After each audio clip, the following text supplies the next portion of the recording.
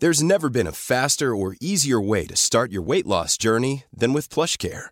PlushCare accepts most insurance plans and gives you online access to board-certified physicians who can prescribe FDA-approved weight loss medications like Wegovy and Zepbound for those who qualify. Take charge of your health and speak with a board-certified physician about a weight loss plan that's right for you. Get started today at plushcare.com/weightloss. That's plushcare.com/weightloss. plushcare.com/weightloss. Hiring for your small business? If you're not looking for professionals on LinkedIn, you're looking in the wrong place. That's like looking for your car keys in a fish tank. LinkedIn helps you hire professionals you can't find anywhere else, even those who aren't actively searching for a new job but might be open to the perfect role. In a given month, over 70% of LinkedIn users don't even visit other leading job sites. So start looking in the right place. With LinkedIn, you can hire professionals like a professional. Post your free job on linkedin.com/spoken today. Many of us have those stubborn pounds that seem impossible to lose, no matter how good we eat or how hard we work out. My solution is PlushCare. PlushCare is a leading telehealth provider with doctors who are there for you day and night to partner with you in your weight loss journey. They can prescribe FDA-approved weight loss medications like Wegovy and Zepbound for those who qualify. Plus, they accept most insurance plans. To get started, visit plushcare.com/weightloss. That's plushcare.com/weightloss.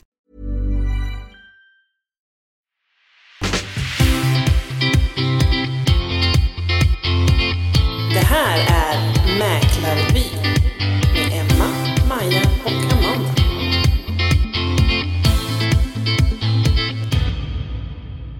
Tjena! Tjena! Halloj! Välkommen tillbaka, Maja. Ja, men tack.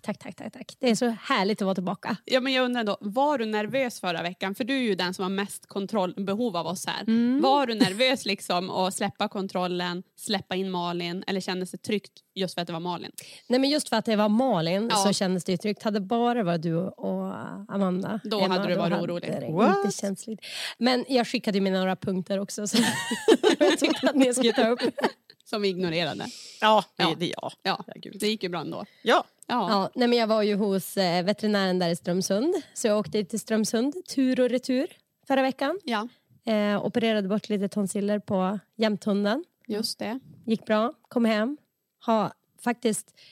Vi har fått lamm också. Ja, du har ju varit barnmorska. Ja. Konstant. Ja. Nej, inte konstant. Kvällar mest. Kvällarna. Ja. Nej, men de har kommit på kvällar och nätter, de här lammen. 13 stycken, så nu är vi färdiga förra år. Härligt. Men massa små gosiga söta saker. Ja, men de har sett så mys ut på bilderna du har skickat. Jättesöta. Ja. Bara av 2 faktiskt blev flasklam. Så nu har vi lite mer jobb. Nu har vi 2 bebisar. Nu är det det, ja. Spännande. Ja, vi kanske kan lägga ut lite bilder på det här när podden släpps på fredag. Absolut, det ska vi göra. Så vi är i fas, så att folk fattar vad vi lägger ut för någonting. Ja. På tal om foto, ja. så måste jag berätta, eller jag måste inte berätta för ni vet exakt vad det här är. Men det här är ju så himla Men du måste berätta för våra lyssnare. Berätta för lyssnarna. Alltså det här är så sjukt, så att på kontoret igår så skrattade vi så att vi höll på riktigt på att ramla omkull i en stor hög av gapskratt. Vi fick träna på våra knipövningar. Ja, herregud alltså. Jag hade tillträde igår på min nya zeeländska köpare. Som har flugit hit och kom hit och skulle ha tillträde igår på fastigheten. Yes. Och efter allting, alla är så glada och nöjda och vi firar ju lite grann där på kontoret och stämningen är god helt enkelt. Så frågar jag, kan inte jag få ta en bild utav dig? Och kanske lägga ut i stories eller vad man nu vill ha den till. Det kan vara kul att ha. Ja. Och då säger ju den här sambon till min köpare då att men jag kan ta den här bilden för jag är fotograf. Perfekt. Perfekt tänkte jag, nu blir det en jättebra bild. Ja. Så han knäpper med sin mobiltelefon en bild på oss då. Och är ganska noga med hur vi ska stå. Att vi ska kliva fram i ljuset. Och att jag ska vinkla mitt huvud och sådär då. Ja. Och så, men jag känner att det här blir bra. Ja. Det här kommer bli kanon. Ja, så ska han mejla den här bilden till mig. Så att, för du såg ju inte bilden. Han tog en bild och jag sa perfekt, kör på den. Och så ska du mejla den till mig då. Och när den här bilden kommer på mejl så håller jag fullständigt på att dö. Den här bilden läggs också ut nu då, idag kan vi säga. Idag, fredag, när podden släpps. Ja, det måste du bjuda på. Ja, jag bjuder på den. Helt och hållet. Han har alltså fullständigt retuscherat, eller vad det heter. Alltså han har retuscherat sönder bara mig. Så att köparen, han är ju exakt så lik. Det är ju samma person, det är ju samma liksom. Och vem är den andra? Och vem är den andra? Ja, det vet inte jag. Vi hade faktiskt lite svårt att känna igen dig. Nej men alltså, det är som natt och dag. Det är liksom, ja det är intryckt och kindben och näsan läppar. som ett streck. Jättestora läppar. Jag vet inte hur jag ska kunna förklara. Ni får se. Kolla på våra... kolla på vår Instagram, Mäklarvy idag helt enkelt. Så kommer ni se detta och det är så sjukt kul. Denna fantastiska bild. Ja. Men man vill ju ändå veta, vad var det för filter han använde? Ja, jag vet inte. Det måste vara något våldsamt. Och det jag också håll in och tänkte... håll ut. Exakt. Och det jag tänkte också, det är ju, tänk om han hade gjort så här. Tänk om jag hade varit lite sådär... Inte så gott självförtroende kanske, eller liksom så. Nej, men gud, man kunde bli förstörd. Ja, man kunde bli helt knäckt. Nu blev jag knäckt av skratt. Men alltså det var så himla roligt. Ja, det var faktiskt roligt. Det var. Ja, ni kommer, årets bild än så länge. Ni kanske inte tycker att det låter så roligt nu. Men när ni ser den här bilden så kommer ni tycka att det är roligt. Ja, då kommer ni skratta gott. Ja, gå genast in på Mäklarvy på Instagram och kolla på den här bilden. Ja. Sen måste jag också börja detta avsnitt med ett lyssnarbrev som jag har fått. För att vi har gjort ett misstag helt enkelt. Har du fått det på mail eller? Ja. Jajamän. Det här, vill jag att jag ska läsa upp det? Ja. Det är ganska allvarligt. Jaha, jag är helt nervös. Alltså vi ska veta att Emma skrattar ju alltid när hon får lite panik eller blir nervös. Det här är alltså en lyssnare som har hört av sig. Okej. Han är lite arg och besviken. Så han skriver så här. Kära poddare. Jag vill tydligt påvisa ett allvarligt faktafel från er sida. Till följd av er fullständiga miss så känner jag mig både uthängd och kränkt. Herregud. Ni hör ju själva vad vi har gjort. Ja. Sanningen är den att jag har både skruvat trall och byggt en hundgrind. Nu vet jag och jag kräver rättelse. Vänligen Johan Lind. Såklart. Men bubben då. Ja. Nej, Han känner sig orättvist behandlad, Emma. Ja. Nu jag blir helt ställd här. Ja, alltså jag kanske har hängt ut han lite väl hårt och sagt att vi inte händer och tummer mitt Anne, men han har ju faktiskt gjort en del saker. Jag har sett den här hundgrinden och den är jättefin, den Johan. är jättefin, Och du har ju gått på trallen. Ja. Nej, men det är jättebra och det ska ni göra. Säger vi någonting som inte stämmer så upplys oss om det. Så rättelse, alltså Johan Lind är högst händig. Ja, absolut. Ja. Han fixar allt. Så behöver någon hjälp med någonting så kan ni mejla till mäklarvy@husmanhagberg.se så kommer Johan Lind på en gång. Ja, men vad bra. Då känns det som att nu har vi... Nu kan jag andas ut, jag blev jättenervös. Ja, det var ju kul. Ja, det var kul. Yes. Ja. Vad har vi mer då? Vad har vi någonting som har hänt i veckan som vi ska snacka om? Förutom... Ja, men vi har ju fått bra spaning på gatan runt vårt hus, Oscarsgatan. Alltså, vi har ju fått hjälp där att helst på helgerna har det varit rådjur, alltså en hel flock. Hjälpt att identifiera dessa glupska monster. Vi får ju förklara, när vi sitter ju i nya lokaler på Oscarsgatan och i höstas då så hade vi ju ett gäng från Blomsterhörnan som var och ordnade våran trädgård där. Och vi har ju planterat häck runt i princip hela huset. Och nu så är det ju rådjur som har hållit på att käka upp på nyplanterade häck. Ja, våran vackra idegranshäck. Ja. Men då är det ju då grannar som har spanat och några som har åkt förbi också och fotat och skickat till oss. Vi har fått fotobevis, Vi vet vilka de skyldiga är. Ja, det var någon som hade lagt ut det här på... Var det på Facebook? Eller något liknande? Och det var ganska gott intresse med tips om vad vi ska göra för att råda bot på dessa glupska monster. Ja, precis. Det är ju, så nu då, Maja har ju fixat fårull. Yes. Som vi ska lägga dit i små nylonstrumpor. Jag fick precis nu på Instagram också, Emily skickade tvål. Riven tvål. Ja, precis. Alltså varför de inte gillar fårull eller hår, det är för att de inte gillar lukt. Så jag tänker att de kanske inte gillar god lukt heller. De kanske inte gillar tvål. Det kan ju vara det. Ja. Nej, men tydligen lukten från hår och ull i alla fall. Men det kanske är samma sak med tvålen, att det är lukten som... Så tycker ni att det är konstigt att det hänger små strumpor med hårbollar i utanför våra lokaler. Så då är det för att skrämma iväg Bambi. Precis. Ja. Ja. Och är det någon annan lyssnare som har problem med sin häck också, så kommer jag snart klippa alla mina får, så då har jag ull att tillgå. Om det nu funkar. Ja. Ta ni kontakt med mig. Vi har ju en ganska stor säck på kontoret redan idag, ska jag säga. Vi kommer inte behöva allt det där. Nej, precis. Nej, och då kan ni skicka till mäklarvia@husmanhagberg.se, så ska vi fixa lite ull. Yes. Ja. Perfekt. Härligt. Yes. Mm. Vad mer då? Hemmetspaning kanske vi ska köra. Ja. Eller vad tycker ni? Ja. Det första jag såg här nu, Jägarvägen som vi har pratat om tidigare, Espresso House-huset som är inrett så. Det är ju faktiskt, budgivningen verkar vara avslutad och det är markerat som sålt. Ser ut som att det gick bra i den budgivningen. Ja. Utgångspris 2,2 miljoner och sålt för 2 750 000. Exakt. Så där kan man väl säga att det lönar sig att sälja med möbler och inventarier. Ja. Kanske. Ja. Han fick bra budgivning där. Eller Ja, verkligen. Ja. Nej, så det var ju roligt. Ja. Och en annan Hemnetspaning är ju Dinarvägen. Yes. Emma. Precis, Dinarvägen 5. Jätteroligt objekt att få sälja. Det är ett hus som ligger i Självad. Lite spännande form och stil på det. Arkitektritat, uppfört på 70-talet. Ja, men det är ett jättecoolt hus. Det är ett så coolt hus. Ja. När Amanda tittade över axeln och såg när jag höll på att ladda upp bilderna, så utbrast du bara, det där vill jag. Vill höver det där. Ja, men alltså det är så fint. Eller det är så coolt. Planlösningen är coolt. Det är liksom en nedsänkt, vad ska vi kalla det? Typ en myshörna framför en eldstad. Det är så coolt. Ja, nej, men det är vi måste ha det där. Nej, men det är jättecoolt. Och hur man har tänkt med fönstrets placering och sådär. Man har mycket fönster, men man har ändå ingen direkt insyn. Man har utsikt. Uteplatsen var ju helt Uteplatsen är magisk.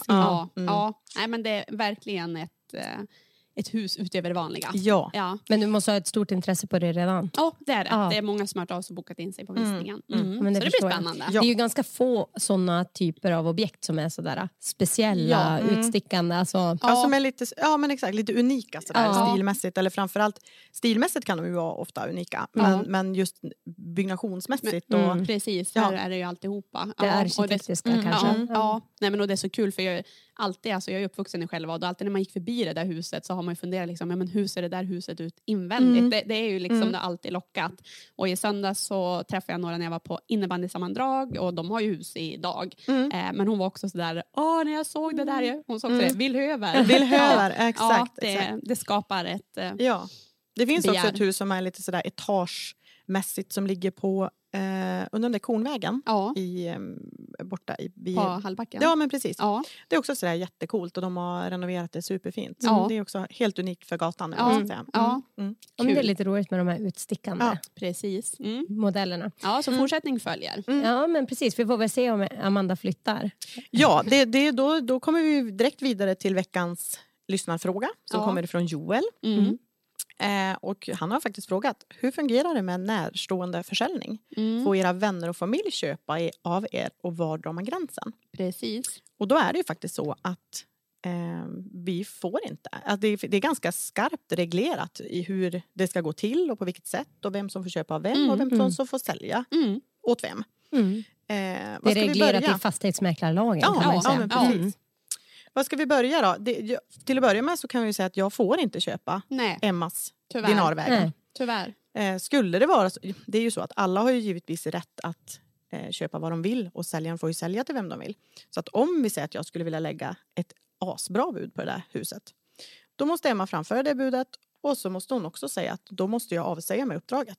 Då får någon annan mäklare sälja det om Amanda ska köpa helt enkelt. Precis. Så hårt är det. Så tyvärr Amanda, så attans. Ja. Nej, och så är det ju även om det gäller, alltså om man säger familj och släktingar, nära släktingar till den mäklare som är att familjer rätt och till och med upp och nedstigande led får ju inte köpa av oss heller. Nej. Och till och med faktiskt de som man är besvågrad med, som det heter. Ja, precis. Såger och svägerska. Bonusbarn har man också sagt ingår i närstående begreppet. Så att, och det är såklart, det blir ju lite klurigare nu när vi jobbar på en liten ort. Jobbar man på eller i en stor stad eller kommun, då kanske det inte påverkar ens släktingar eller familjen den närmsta. Men vi som ändå har så litet utbud att välja på. Så klart att det påverkar i allra högsta grad om man blir begränsad och inte kan köpa av alla mäklare. Ja, men så är det. Ja, så det är så det ser ut helt enkelt. Och det är ju lite regler att förhålla sig till. Men det är ju också för att det ska finnas ett högt förtroende. Och det ska finnas en hög säkerhet eller vad man ska säga. För, det är att alla parter vet att... Ja, men precis. Det är en förtroendehetsbransch helt enkelt. Ja. Så att det är så det är. Ja. Absolut. Ja. Yes, så nu har du koll på det, Joel. Jajamän. Yes. Ja, idag tänkte vi ju snacka fritidshus. Våren är ju på intågen även fast det nu har snöat några dagar. Men vi får ju ändå säga att det är Jag blev så sur igår. vår. Ja, men jag kan tänka mig att du var på dåligt humör igår kväll. Alltså idag är det ju tisdag när vi spelar in den här podden. Och igår, det var så tragiskt. Det är så tragiskt. Alltså det är så tragiskt. Jag höll på med någonting hemma och så hipp som happ tittade ut. Och då har det kommit typ 1 decimeter snö. Man såg ju nästan inte ens ut. Det var snöade så mycket. fruktansvärt. Jag ville bara lägga mig ner och sparka och slå i golvet som en liten unge. Så känns det. Ja. Jag gick ut och körde igång skotern. Ja, fy. Höva. Höva. Man kan köra lite till. Pressa ut det sista. Ja, men på tal om icke-snö då. Ja, precis. På tal om vår och fritidshus. Ja, men vi snackar om det. Jag tänker först på att vi börjar med så här. Jag googlade på det här. Det här vet jag ju inte utan till. Nej. Men jag googlade fram. 3 av 10 svenskar har tillgång till fritidshus. Och då menar vi tillgång, inte att man äger, utan det kan ju vara att ens mamma och pappa eller någon att man är, farmor och far. Det är ändå många. Det är, jag tänkte också på det. Det är ändå rätt många. 3 av 10. Nej, och det känns också som vi har en väldigt stor efterfrågan nu. Och mycket pandemieffekten skulle jag säga. Ja, eller hur? Det känns som att nu är det ju liksom... Ja, efterfrågan har aldrig varit så stor. Nej. Och det har vi ju även, för nu när vi pratar fritidshus så kommer vi ju mest tänka på sommarstugor och sådana lägen. Men om vi pratar med våra kollegor också inom kedjan som jobbar i svenska fjällen. Så där har det ju också exploderat verkligen. Så om vi även tittar på sådana typer av fritidshus så är ju efterfrågan där också enorm. Ja, men verkligen. Och jag tror liksom att man vill liksom kunna hemestra lite granna. De ligger ju ofta lite närmare kanske där man bor permanent. De här fritidshusen. Det kan ju vara såklart en fjällstuga eller ute vid havet eller så vidare. Men att man hemestrar mer också. Ja, men precis. Och det här med fjället också. Eller om man säger vintersport. Är det jag som har levt under en sten? Och nu är det så att min dotter har börjat åka slalom. Och då ska ju givetvis jag också börja åka slalom. Och min sambo och hela familjen ska åka slalom nu. Och jag måste säga att det verkar som att alla åker slalom helt plötsligt. Har det här blivit en trend nu att alla ska åka slalom? Eller har det alltid varit så att alla åker slalom? Jag tror nog ändå att det är trenden ännu mer nu. Tror ni inte det? Just på grund av pandemin också. Man ska hitta på nya hobbysar, nya intressen. Man måste aktivera sig. För jag blev så chockerad och så tänkte jag så här, men det här kanske är samma effekt som ungefär när man är gravid och så har man barnvagnar överallt. Att det är så. Ja, alltså jag vet inte. Jag jobbade ju faktiskt extra i Bjästabacken när jag var ung. Ja. Och då var det verkligen, det var ju alltid samma gäng som var där på helgerna. Alltså jag menar, det var ju full fart, men det var samma gäng. Nu så, jag har ju inte levt under en sten utan vi har ju varit i slalombacken med min familj några år. Och vi är oftast i Bjästabacken. Och så är det ju, ser jag ju nu också. Det är ju alltid samma familjer och samma ansikten man ser. Det är liksom ett gäng, men det är ju full fart. Alltså, det är ju full på parkeringen och det är många som åker. Så att, jag tror absolut att det är lite häftigt. Så nu ska man ha en stuga också. Ski in, ski out. Yes. I Bjästabacken. Det finns så många där. Det kan vara ett vinnande koncept där. Ja, absolut. Och där kan man ju ställa husvagnen. Du som nu har köpt husvagn. Ja. Yes. Om du inte orkar åka till Solberg, tänker jag. Där många har husvagnar. Fördelen är att då kan man ju jobba i husvagnen från Bjästabacken och hålla visning därifrån. om man ska ha en hälsvisning till exempel. Kan jag bara skicka ut ungarna i backen och så fara på visning. Och så åkte jag, exakt. När du sa hålla visningen därifrån så tänkte jag att du skulle sitta där och köra någon digital på distans. Det kanske går. Jag vet inte. Vad vet man? Nej, men så är det absolut i alla fall att pandemieffekten ändå har gjort att intresset har ökat.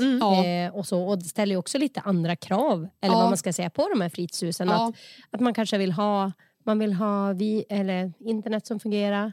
Året runt standard, att det inte bara är sommarvatten. Att det finns avlopp så det inte bara är ett utedass utan att man kan använda det året runt. Och så sen så tror jag ju också att man kanske gärna vill ha det lite närmare, alltså där man bor. För att man enkelt ska kunna snabbt åka emellan. Att det ska vara smidigt och enkelt. Man sitter och jobbar halva dagen och så sen så jobbar man. Ja, men precis. Är man ute på jobb på eftermiddagen eller Jag tror verkligen att det kommer bli populärt att använda sitt fritidshus året runt, inte bara på sommaren. Och det ser vi ju, många sommarstugeområden har ju förvandlats till mer eller mindre permanent bostäder. Ja. Alltså så. Sen kanske man ändå har någon liten lägenhet i stan eller något sånt, men det är ju... Ja, det är ju inte liksom små röda stugor med sommarvatten och... Nej, precis. Och det är många också som har varit på våra visningar utav de försäljningar på sommar eller på sommarstugor som vi har haft. Ja. Som direkt har haft planen att de ska göra om det till ett vinterboende eller ett åretruntboende. Ja, man vill ha andra krav idag. Och det gör ju också att det förändras lite grann. För om man tittar nu då, till exempel Nyänget där vi har sålt och i Lomsjön.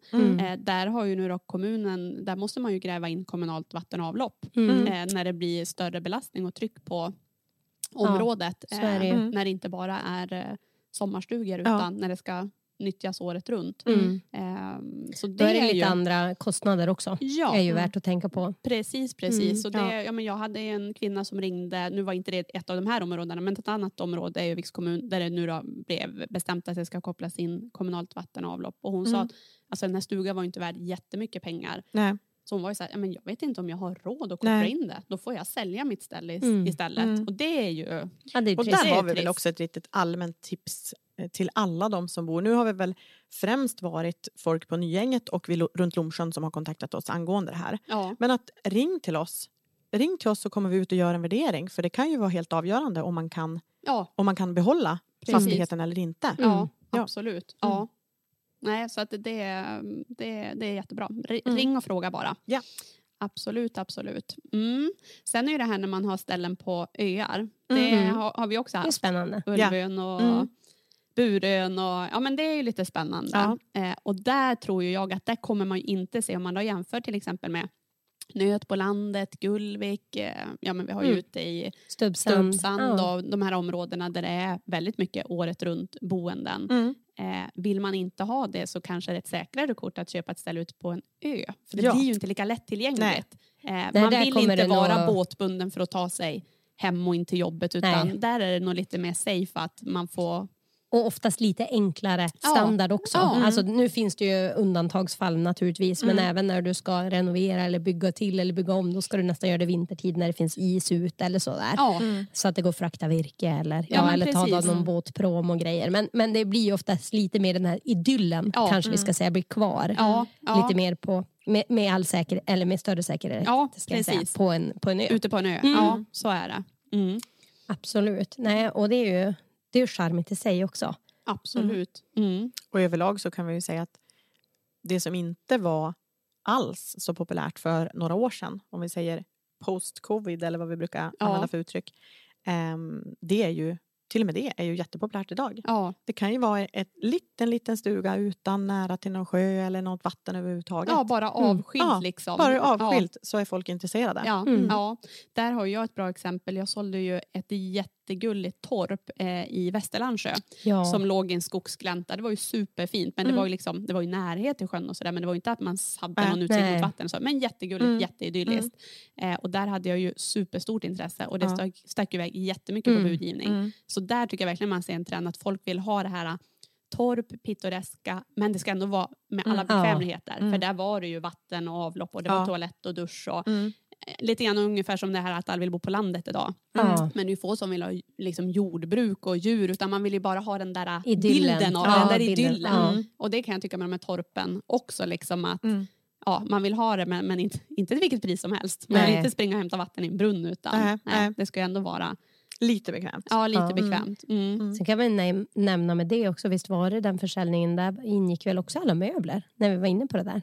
Så var det så? Ja, visst gjorde han det. Ja, jag tror han lämnade alla möbler. Ja, det är också lite vanligare när man ser fritidshus. Det är det ju. För det är ofta lite extra möbler man har och lite sådär. Det kan vara härligt när man tar över att det ingår som det är. Och oftast är det ju lite, om jag minns det huset eller den sommarstugan rätt, så var det ju lite platsbyggt och lite sånt. Det är ju också mer vanligt att det är på sommarhus, sommarstuga. Man får tänka till lite när det är lite compact living och lite smarta lösningar och sådär.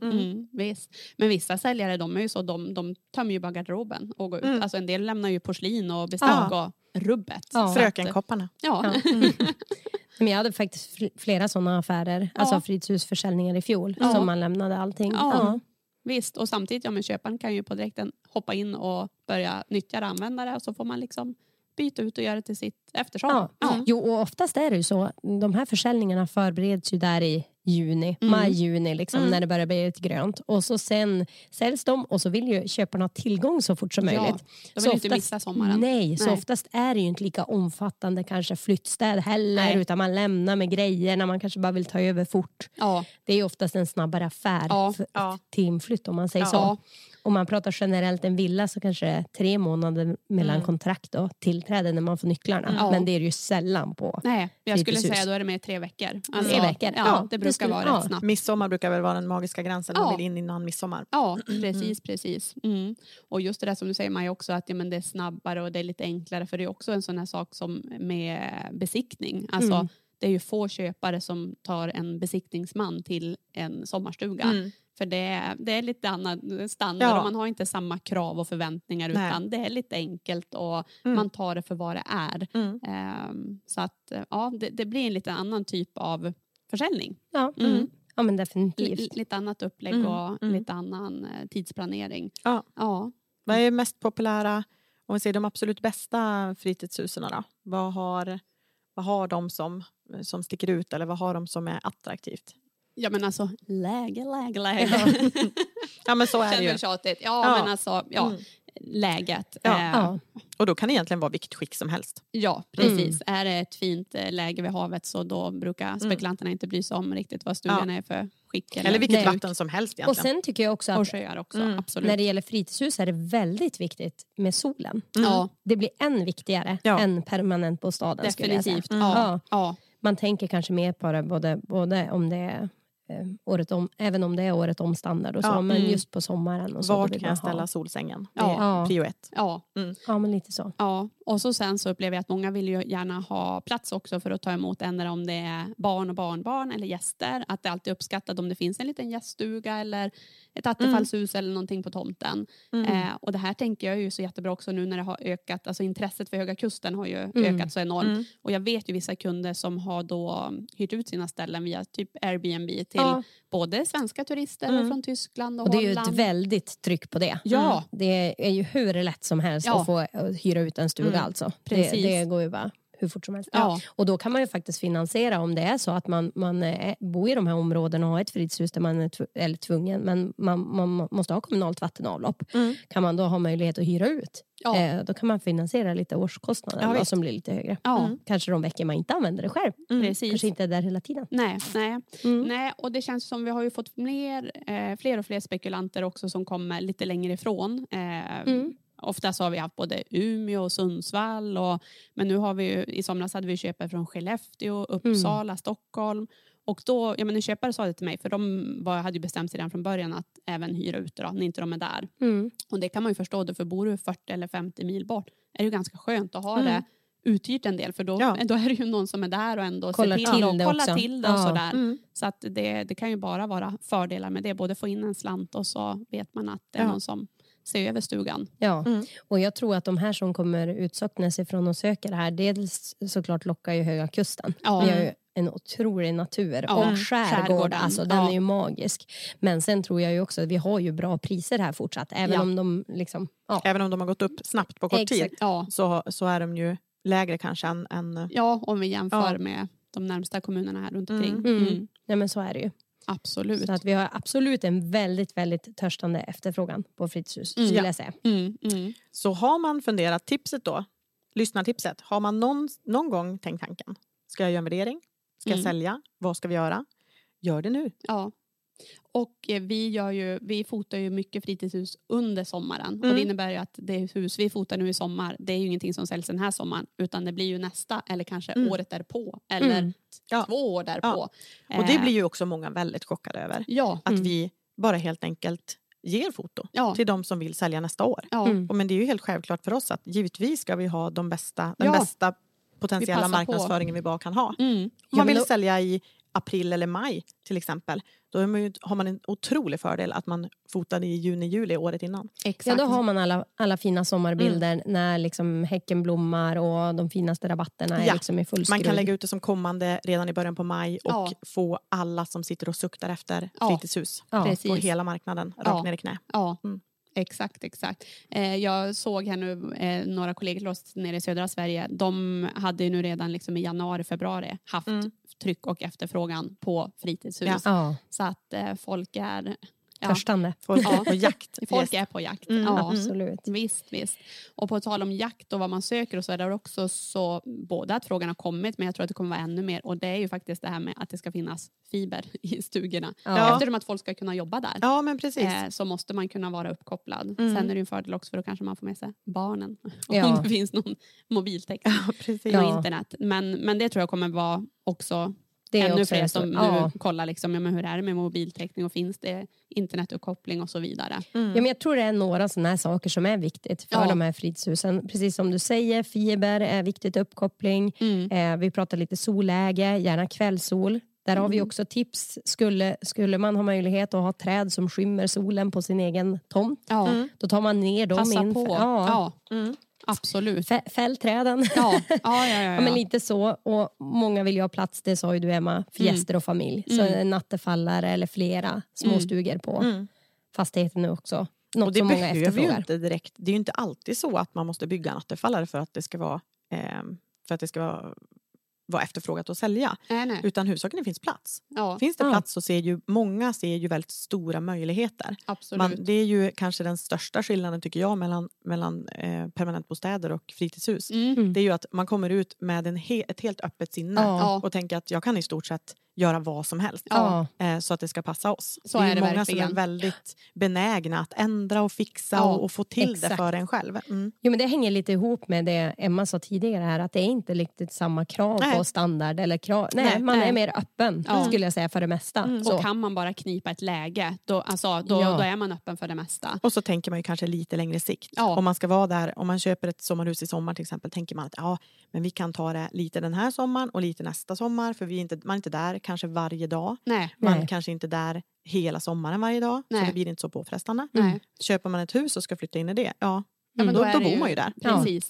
Men det blir ett annat tidsperspektiv. Vi har ju liksom börjat öppna våra ögon för att hitta någonting. För som jag sagt, så när våra barn har flyttat hemifrån så tänker inte jag bo kvar i vårt hus i självad. Utan då säljer vi det och skaffar lägenhet. Och då börjar man ju redan nu att nu får man ju vara öppen och kolla liksom, om det kommer någonting ut till salu.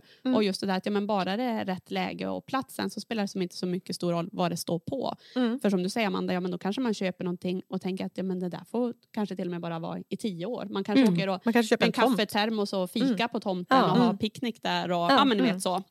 Så att så vi börjar ju, och förra sommaren då så fick vi en nys om några tomter som skulle säljas.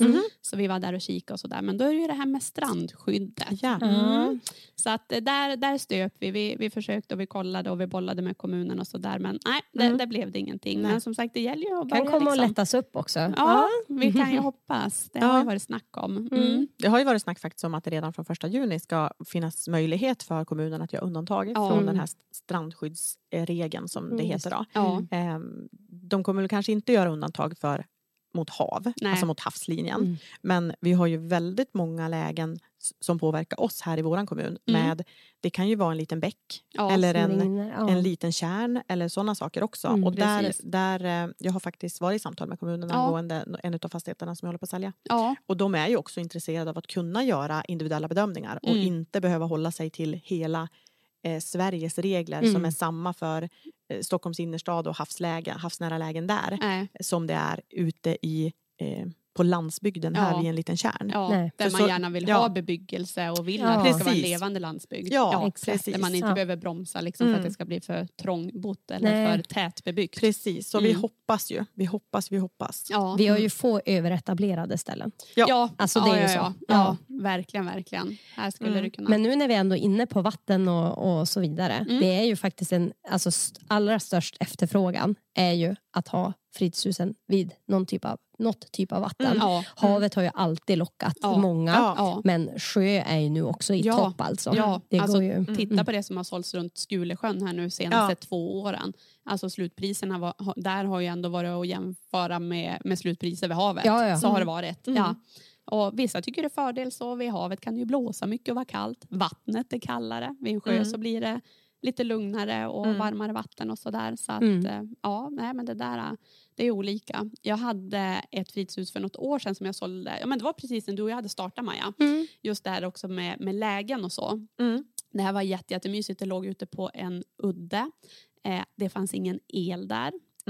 Det fanns ingen vatten. Nej. Det fanns ingen bilväg fram till det här stället. Utan du var tvungen att gå. Eller typ ta en fyrhjuling. Okay, Men när du väl kom fram så var det så här, men det var värt promenaden. För det var så gulligt. Och ett sånt ställe är ju jättesvårt att värdera. För man vet ju liksom inte, men folk man ska konka och bära. Och det är ju ändå inte ett bekvämt sommarhus.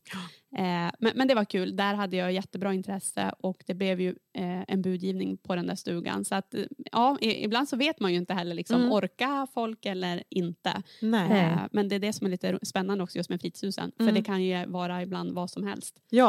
Ja, och på tal om speciella lägen så Johan nu då, min man har ju börjat lobba för att vi ska skaffa båt. Vi har haft en skoter och nu har han kommit på det här med båt. Och då ett av hans liksom argument är att men då när vi har visning ute på öar och lite sådana speciella lägen, då kan jag ju ta båten till visningen. Det tycker jag är jättebra. Smart, Johan. Jättesmart. Ja, han försöker få det här att bli till ett business. Alltså jag skulle så gärna vilja se Emma angöra en brygga på mitt fritidshus. Jag ser fram emot det här. Jag kommer komma som spekulant lite tidigt och se när du lägger an. Nej, nu tror jag vi är dum. Du kan väl, Emma? Du kör ju vattenskoter och allting. Ja, det är ju typ samma sak. Nu har du ju dessutom tagit förarintyg för fritidsbåt. Ja, det har jag ju tagit. Ja, men då, du är ju typ skeppare nu. Ja, typ. Nej, jag hade faktiskt en visning och tog båten dit. Och det visade sig då, jag hade ju inte helt koll på hur vattnet låg precis. Och det kan ju antingen vara lite... Hur vattnet ligger. Högvatten eller lågvatten? Högvatten. Ja, precis. Ebb och flod. Ja, precis. Det kan ju högvatten eller lågvatten. Och det var ju såklart lågvatten. Och så kommer jag med båten och ska göra bryggan. Och så bara, nej men det här går ju inte. Tack och lov så vinkar grannen bara, du kan komma här. Så då fick jag lägga till på grannens brygga och gå över till det här fritidshuset och visa det. Men det gick ju fint. Ja, de stod och väntade, sa du? Spekulanterna? Ja, spekulanterna såg alltihopa. De bara, men du... Jag bara, det brukar gå. Okej, det där gör man sig också till Johan. Det brukar gå. När jag står där på grund. Herregud. Det här kan bli en egen podd sen. Jag tror jag följer med dig på de där visningarna. Private chaufför.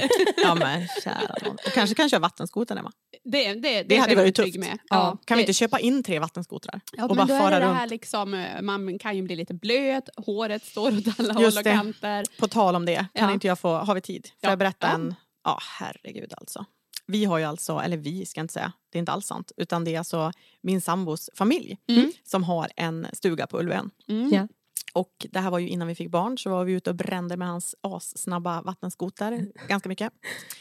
Och den här gången hade vi då bestämt att vi tar vattenskoten ut till Ulvön. Och sen så hälsar vi på i stugan lite granna och har det lite gött.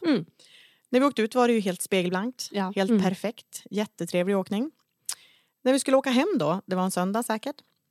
Då hade jag ju legat och pressat hela dagen med kokosolja här. Såklart.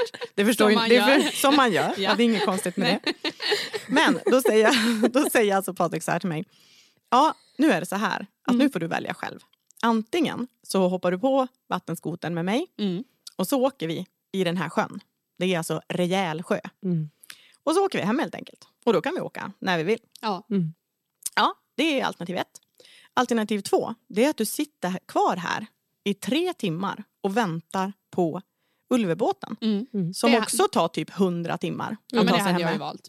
Jag hade ju suttit de 3 timmarna och väntat. Nej. Nej, inte Amanda. Nej, utan jag tänkte bara att jag orkar inte vänta. Jag ska sitta och vänta. Det blir väl som att vänta en hel dag. Nej. Jag tänker, jag hoppar på. Nu kör vi. Han är jättebra. Han var jättebra på att köra. Så jag var innan helt det här, trygg. Nej. Han har alltid varit jättebra. Men jag är helt trygg. Ja. Och sen så hoppar vi på där då och kör iväg. Och det är som fruktansvärd sjö. Alltså Gamsjö, vet ni vad det är? Det är, för er lyssnare som inte vet vad Gamsjö är, så är det liksom, det är jättestora svallningar som kommer från alla håll. Och när man kör hem från Ulvön, så då har du ju öppet vatten en viss bit då. Och alltså den här Gamsjön, den var så fruktansvärd. Det blåste från alla håll. Det fanns det var liksom inte bara åka upp för en våg och ner på nästa sida, utan det kom från alla håll. Det var helt galet. Ja, vi får köra sakta och vi gasar upp. Och det är nästan värre att köra sakta med vattenskoter. Ja, det är mycket värre. Ja. Nej, och mitt i alltihopa det här, och jag sitter ju då inoljad fortfarande. Du håller på att glida av. Och kniper ju nog så fruktansvärt med benen. Och då hade jag en lathet som jag brukade göra på den tiden. Att jag brukade ta mina pekfingrar och så brukade jag stoppa in dem i stropparna på hans flytväst. Ja. För då behövde jag inte anstränga mig överhuvudtaget. Utan jag bara hängde med fingrarna där. Så att det såg ut som att jag höll i mig ungefär. Och så gjorde jag ju den här gången också. Och helt plötsligt, när vi är på toppen av en våg, så framför oss öppnar sig hela havet. Men gud! Ja, hela havet öppnar sig. Så det är som att dyka ner med vattenskoten ner. Och när vi är på väg ner, då ser jag att då kommer nästa våg över oss. Ja. Så att hela vattenskoten dyker ju alltså ner under vattnen. Så vi är helt täckta av vatten. Ja. Och det är helt svart. Alltså det är helt svart runt omkring oss. Och jag börjar ju tänka så här, herregud, hur djupt är det här? Ja. Och för er som inte känner mig vet också att jag är jätterädd. För jag skulle aldrig få för mig att hoppa från en båt ute på stora öppna havet. Liksom. Aldrig över min döda kropp. Nej. Så vi sitter där under vattnet. Och det är som att man hör saker. Det bara man hör liksom motorn. Ja. Så jag tänkte så här, jag släpper fan inte. Nej. Alltså jag släpper inte. Släpper inte han så släpper inte jag. Så att jag bara tjurhöll med mina pekfingrar. Bra, stadigt grepp. Och han då gasar ju på järnet. Så det här är alltså inte att rekommendera att bara hålla i sig så. Så han gasar ju järnet varpå liksom, det blir sånt otroligt tryck. Så att hur han orkar hålla kvar både sig själv, hålla sig i styret, gasa och hålla kvar hela min vikt. När vi liksom vi gasar upp från djupet liksom. Ja. Och ploppar ju upp då på ytan som en kork ungefär. Mina goggles sitter ju runt halsen. Ja, det är helt... Och du vet, när jag kom upp då har jag ju sån panik så att jag får ju inte åt med någon luft. Nej. Och han bara, hur gick det? Hur gick det? Svara, hur gick det? Och jag bara, da. Alltså, ni vet, riktigt fullständig panik. Ja, så att då resten av resan hem så fortsätter det ju. Det var inte så att det var slut. Nej. Utan det var ju precis lika jävligt som det var innan vi dök ner under vattnet. Ja, så att då var det ju bara att knipa. Tror ni det hade blivit bättre av att jag hade varit under vatten med mina oljade lår? Nej, det blev inte bättre. Nej. Så att det var så, alltså när vi klev i land, när vi kom till, vi brukade ta upp vattenskoten då ute vid Bonnesund. När vi tog upp den här och jag klev av på land, det var som att jag hade varit på ridläger i 15 år. Alltså jag kunde typ inte sträcka på benen. Jag gick som en... Alltså, jag var helt djurbent. Jag kunde typ inte ta mig till bilen. Men vad hemskt. Ja. Sen så sålde vi den där skoten. Bra. Jag känner att en båt blir tryggare. Ja, en båt mycket bättre. Man kan sola med kokosolja mycket man vill. Nej, alltså det var så fruktansvärt traumatiskt detta. Nej, man ska ju ha respekt för vatten. Och helst sådana där gånger ska man ju inte kanske få ut och köra. Och helst inte skjussa heller. Och sådär. Det är ju inte tryggt alltså. Nej, vi har ju också ett par kompisar som har ställt ute på Ulvön. Och det är ju som du säger, Amanda, det här, men man kan ju inte då planera allting. Alltså, då ska vi hem. Ja, men det får vi se. Det beror på väder och vind och alltihopa. Det blir ju väldigt speciellt så. Och det kan jag gilla, eller tycker jag skönt så att allt går inte att planera i detalj. Utan man får ta det som det kommer och anpassa sig efter vädret. Är man ute på Ulvön så är man ju verkligen ledig. Ja. Det är ju inte så att man bara lite snabbt kan åka och visa något hus. Nej. Eller man lite snabbt kan göra något annat. Utan man är där man är. Ja, då är man där. Ja, då är man ledig. Nästa vecka ska vi ju faktiskt försöka vara lite ledig också. Ja, men just det. För då är det ju påsk. Exakt. Ja, exakt. Nej, men då ska vi väl göra något litet lätt och ledigt avsnitt. Kanske poddavsnitt. Ja, jag vet inte. Precis. Vi får väl hitta på något roligt. Något passande något roligt inför påsken. Ja, exakt. Ja, vi får se vad vi hittar på. Vi får se vad det blir. Yes. Ja, men hörrni, jag ska avsluta en budgivning nu. Ja, vi ska vidare också. Vi hörs. Ha det. Hej.